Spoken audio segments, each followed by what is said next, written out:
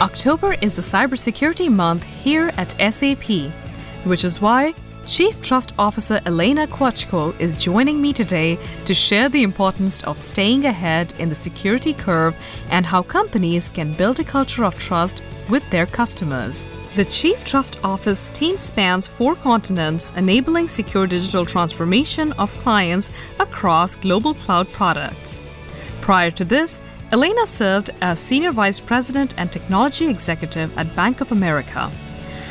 Previously to that, she worked as a Divisional Chief Information Officer at Barclays Bank. Her focus was on delivering the highest degree of privacy and security of customers and employees globally. Elena also served as an affiliate fellow at Harvard Law School and worked at the World Bank headquarters in Washington, D.C. Her published work appeared in Forbes, Harvard Business Review, featured in the Wall Street Journal, the White House Cybersecurity Report, the New York Times, and multiple industry media. She has invented patent-pending technologies in cybersecurity, privacy, and secure financial technologies. And with 30-plus pending patents, she was named a top inventor at Bank of America. Throughout her career, she has been a strong advocate in national cybersecurity and technology diversity programs, and a lecturer and speaker at national and international universities. Elena is a member of the Board of Directors of Refugees International and a patron of Carnegie Hall in New York. And as always, I'm your host, Akshi Mola, and you're listening to SAP Experts Podcast.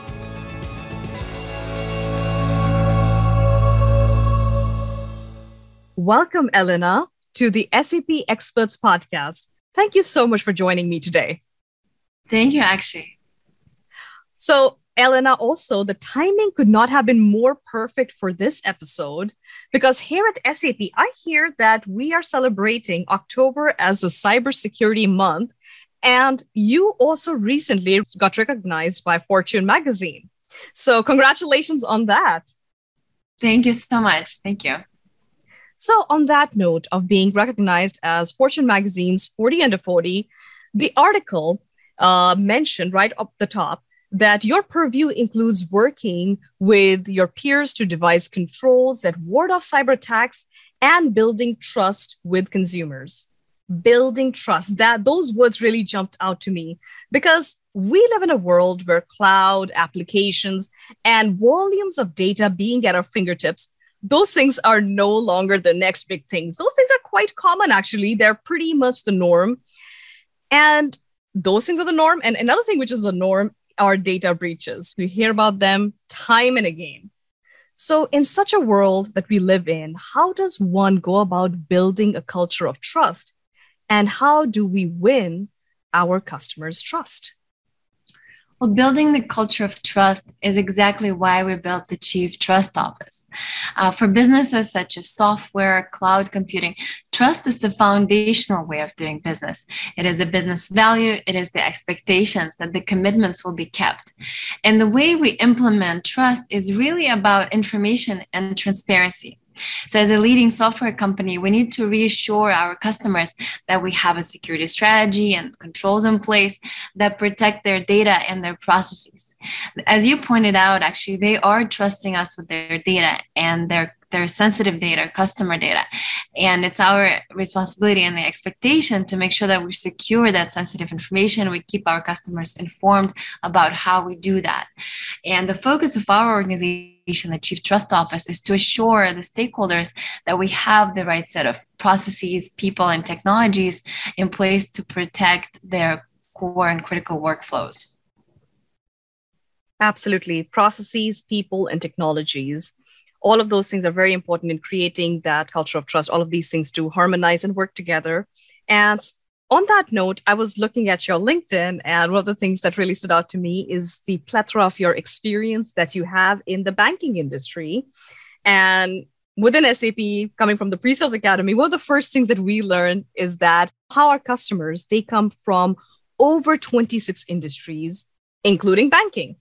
So what similarities do you find between finance, banking, and high-tech software companies like SAP? And Furthermore, what would you say are the general best practices that you developed during your security career within the banking industries that you have carried over that can be applied generally to the other industries as well? That's an interesting question. Well, let's look at the similarities first and then at the differences.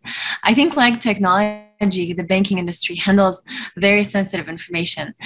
Companies from all kinds of industries want to protect both their organizational data, internal data, and their customers' data.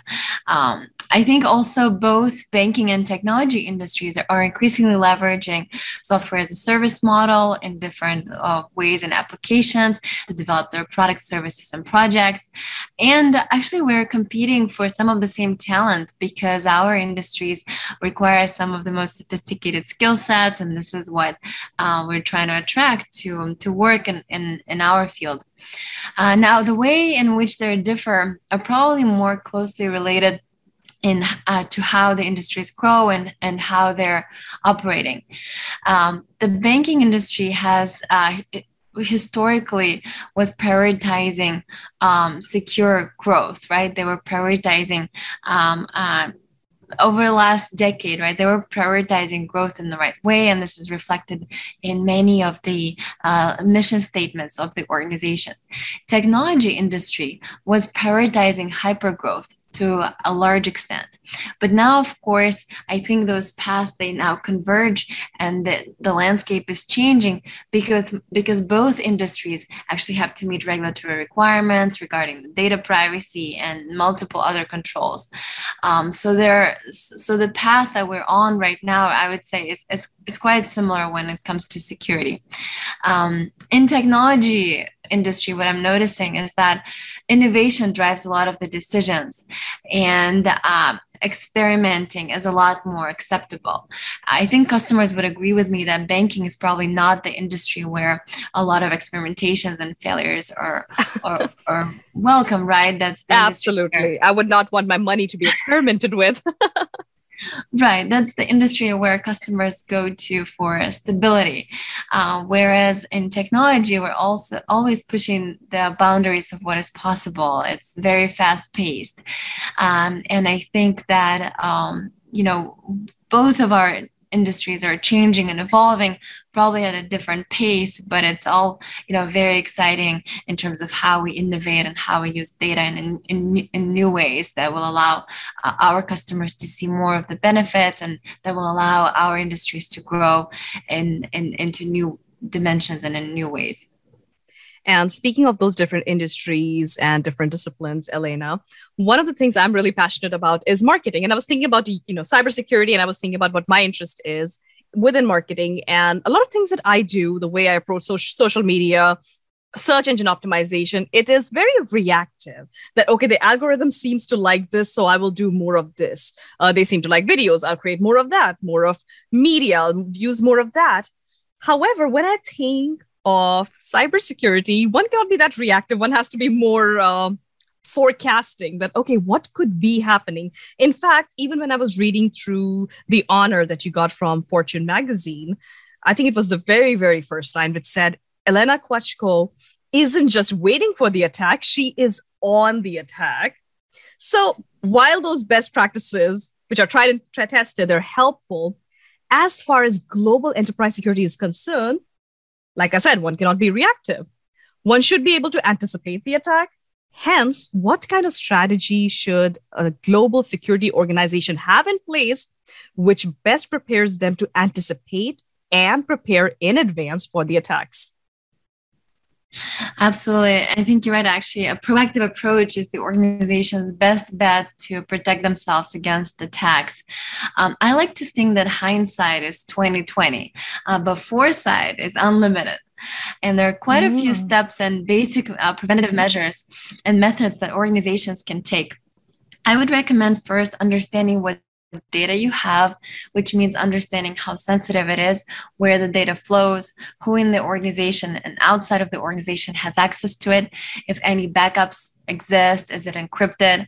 And once you understand, in addition to data, your IT infrastructure, you can also start implementing controls. You can you can configure your access management and follow other best practices. One of the most popular frameworks in our industry is developed by the National Institute of Standards and Technology. NIST has created a cybersecurity framework which organizations can use as a foundation for their own cybersecurity strategy. That's a very helpful tool to prepare for an attack. Another piece of advice that I would give businesses, and this is something that I learned from one of the most prominent companies in the industry, is that the best way not to get hacked is to hack yourself. So what they're also alluding to, and what I agree with, is that you have to test your own controls so you know where vulnerabilities are before someone else does and before someone else exploits them. So don't be surprised, be prepared. Don't be surprised, be prepared. Wow. Yeah, exactly. Be prepared. It's in that same on that same note, it's essential for companies to invest in cybersecurity, of course, in the form of processes that you mentioned before, but also in the form of technology and talent. For example, if we just look at a macro scale, the most innovative countries, right? I think Switzerland was recognized as one of the most innovative countries in the world. And they've been focusing on investment in their technology for the longest time. And it has paid off immensely for a country of that size. And of course, we're trying to learn from a lot of the best practices, from macro scale, micro scale. And we have also in the Trust Office of SAP have emphasized the importance of investing and developing new talent. We try to achieve this in investment, of course, in just acquiring the talent, retaining them, but also in security trainings for our current employees, partnering with colleges and universities to develop programs for early talent through internships, co-op opportunities, working student opportunities in our European locations. In my opinion, people is the most important element, and it's really the foundation of a strong cybersecurity strategy, and it's a way how a lot of companies can be very proactive in a strong way. Wow. And Elena, my next question, actually, I was thinking of saving it for the last, but you said people are the most important aspect of a successful cybersecurity strategy. And that got me thinking that certainly there are opportunities for underrepresented groups and women to play a role in solving some of the missing gaps in the field, right? We would like to have more, perhaps, diversity, that the right talent in the right places, occupying the right roles. So what can organizations do to fill the gap in the workforce? And what would you suggest individuals do to invest in their career path to enter the world of trust and security? If somebody is listening to us today and they're like, I want to grow up and become like Elena Kwatchko, what would be your advice to them? Absolutely. Well, something we have been investing in quite heavily over the last year is just developing new partnerships with colleges and universities across the US to identify early talent, to identify new talent. Our latest partnership is with Columbia University, and we're preparing new partnerships that we're going to be announcing soon. We're reaching out to colleges and universities that serve underrepresented students, for instance, historically Black colleges or universities, where a population of minority students is higher. I think organizations need to focus on the skills that are needed for certain jobs and reach out to candidates that might not have necessarily the exact background that you might be looking for, but they have the right skills and they have the right potential. We have employees from a variety of backgrounds working within global security organizations in the Trust Office, and they come from a variety of backgrounds and they do an excellent job because we believe in the importance of training. We believe in the importance of retaining employees and training a new employee on security essentials would not be a problem problem for us as long as they have the potential and the right foundational skills. It's also an opportunity for individuals to explore a new career path, even if they don't have all of their technical skills and requirements at the moment. So for instance, candidates, if they want to break into the industry, they can take a free course on security essentials or start to educate themselves on security basics and look for positions that match with their previous backgrounds, the newly learned skills, and the potential that they can offer to the organization. The appetite for new talent is so high right now in our industry that we think that all of us can have a fulfilling and a challenging, fulfilling career filled with interesting challenges. Absolutely, absolutely. When you were describing that, this image was forming in my mind. A few years ago, I read this book, Good to Great, by Jim Collins, and he said to have a successful organization get the right people on the right seats in the bus and then keep them on the bus. That could look like providing the right training, the right kind of challenges, and the right kind of motivation. So I loved hearing that, getting the right talent. And then, of course, training can be provided to help them be even more successful in their roles. And Elena, you also mentioned that Switzerland was recognized as one of the most innovative countries in the world. And so speaking of global security, right, and SAP is a global company, different regions have different standards when it comes to security and their privacy requirements. So what would be your advice towards juggling these regional differences? For example, Europe has GDPR. So what would be your advice around that? Indeed, we are seeing governments and regulatory bodies try to keep up with the technology standards, evolution of technology, and establish new laws and frameworks and regulations that can hold regulations accountable, that can incentivize new ways for ensuring privacy of citizen-sensitive information. At SAP, we respect privacy and place it at the core of our innovation, at the core of the way we develop and deliver products. We definitely acknowledge that privacy is crucial for our customers, and they treat privacy and they treat data privacy with the same level of importance when it comes to handling the data on their side. The reality is that the regulations are no longer a hindrance for innovation. And this was a stereotype that we've seen for a long time. But it's actually a standard and it's a competitive advantage. It's a competitive advantage if companies can meet and even provide stronger controls than the regulations require. So in the early days of privacy regulations, for instance, privacy policies and a lot of the requirements were convoluted. They were not easy to understand. And now we're seeing that companies are really taking time to understand, to meet, and when it comes to customers, to really explain to them and be transparent about their privacy policies so the public can understand. There is an increasing emphasis on transparency, which all of this actually builds trust. And this is also a big effort for us in the Chief Trust Office, making information and resources available for our customers. And you asked me for advice. I think the best advice that I can give about privacy regulations is to get ahead of the game and apply them across your processes and across your organization. All of those new regulations are a model that countries and organizations are now bound to follow now and in the future. So by staying ahead, by establishing those standards across your ecosystem before it's a requirement or even after it's a mandatory requirement, that will save organizations time and money and just ensure that you can meet the customer's expectations and stay ahead of the curve. Staying ahead of the curve, that provides the perfect segue for my next questions, Elena, because you are an inventor of patent pending and patented technologies, including an information card silent coercion alarm.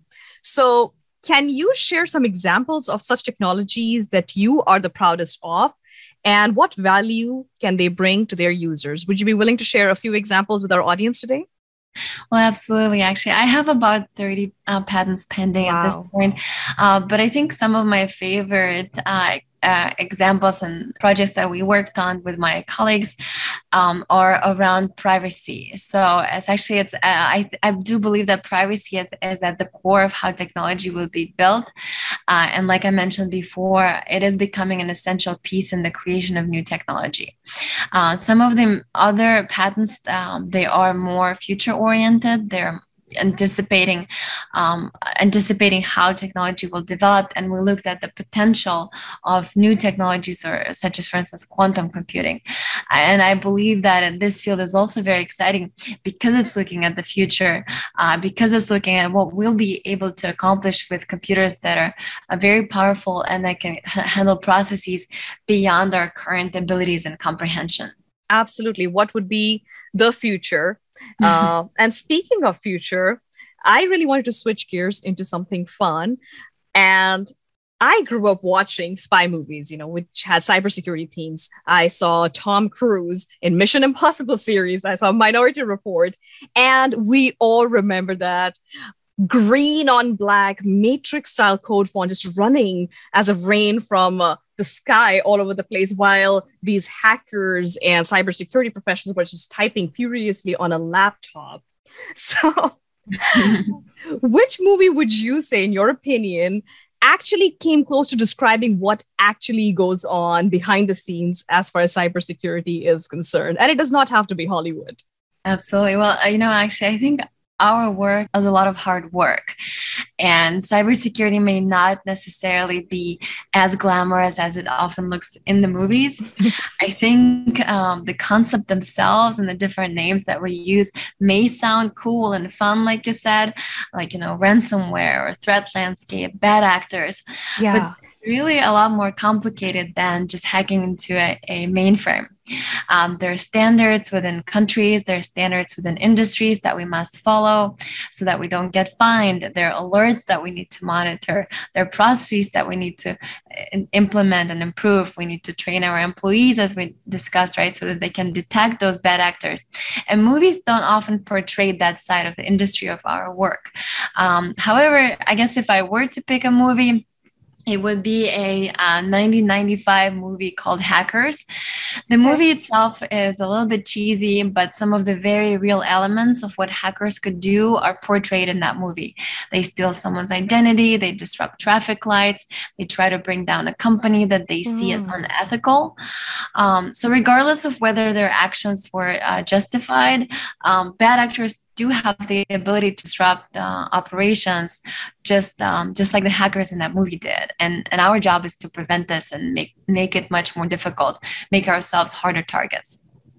Make ourselves harder targets. And yes, it's not always glamorous. So I think the message for the audience would be that whenever from your workplace you get that email, which is about the security fundamentals training, which teaches you about phishing attacks, I think we all should be more careful about those and pay more attention to them, because like you said, it's not all fun and games. It's not all glamorous. And we do build a stronger defense with the help of those, what might seem to be mundane trainings, but they're actually not. They're actually very useful. Right, Elena? Exactly. So as you build out the trust office at SAP, how do you integrate trust in product strategy within a large matrix organization like SAP? Now, we have hit on some of these points throughout our discussion, but yeah, if we were to summarize all of it, what would you say? I would say that we at SAP, we aim to embed security at every stage of product development. What we focus on at the Trust Office is making sure that our developers have the training they need to develop secure code. So that training and that focus is an important part of reaching our compliance goals, our security goals, improving our product security posture. Even the developer baseline training that we have focuses on some of the most essential training requirements for product development at our company. We are very focused on achieving our completion rates and goals. And at this point, we have trained nearly if I'm not mistaken, 29,000 employees on how to code securely. And this is something that we do on a regular basis. It's not just a one-time effort. Those type of training efforts are actually spearheaded by a security development operations team within the Chief Trust Office. And we're always looking at how can we innovate and make sure that we integrate that trust and security in the entire product strategy throughout its entire life cycle. Wonderful. Now, the next topic, it brings up a lot of happy memories because back in my pre-sales academy days, I used to love playing with those little sensor tags. And when I started my pre-sales career within procurement, I used to love sharing how Internet of Things can be utilized within procurement, within supply chain. But on a larger picture, what opportunities would you say lie within the industrial Internet of Things and the potential of connecting products and services while building and maintaining that very trust? Yes, thank you. Actually, IoT devices are very exciting and innovative, but their reputation isn't necessarily stellar when it comes to security.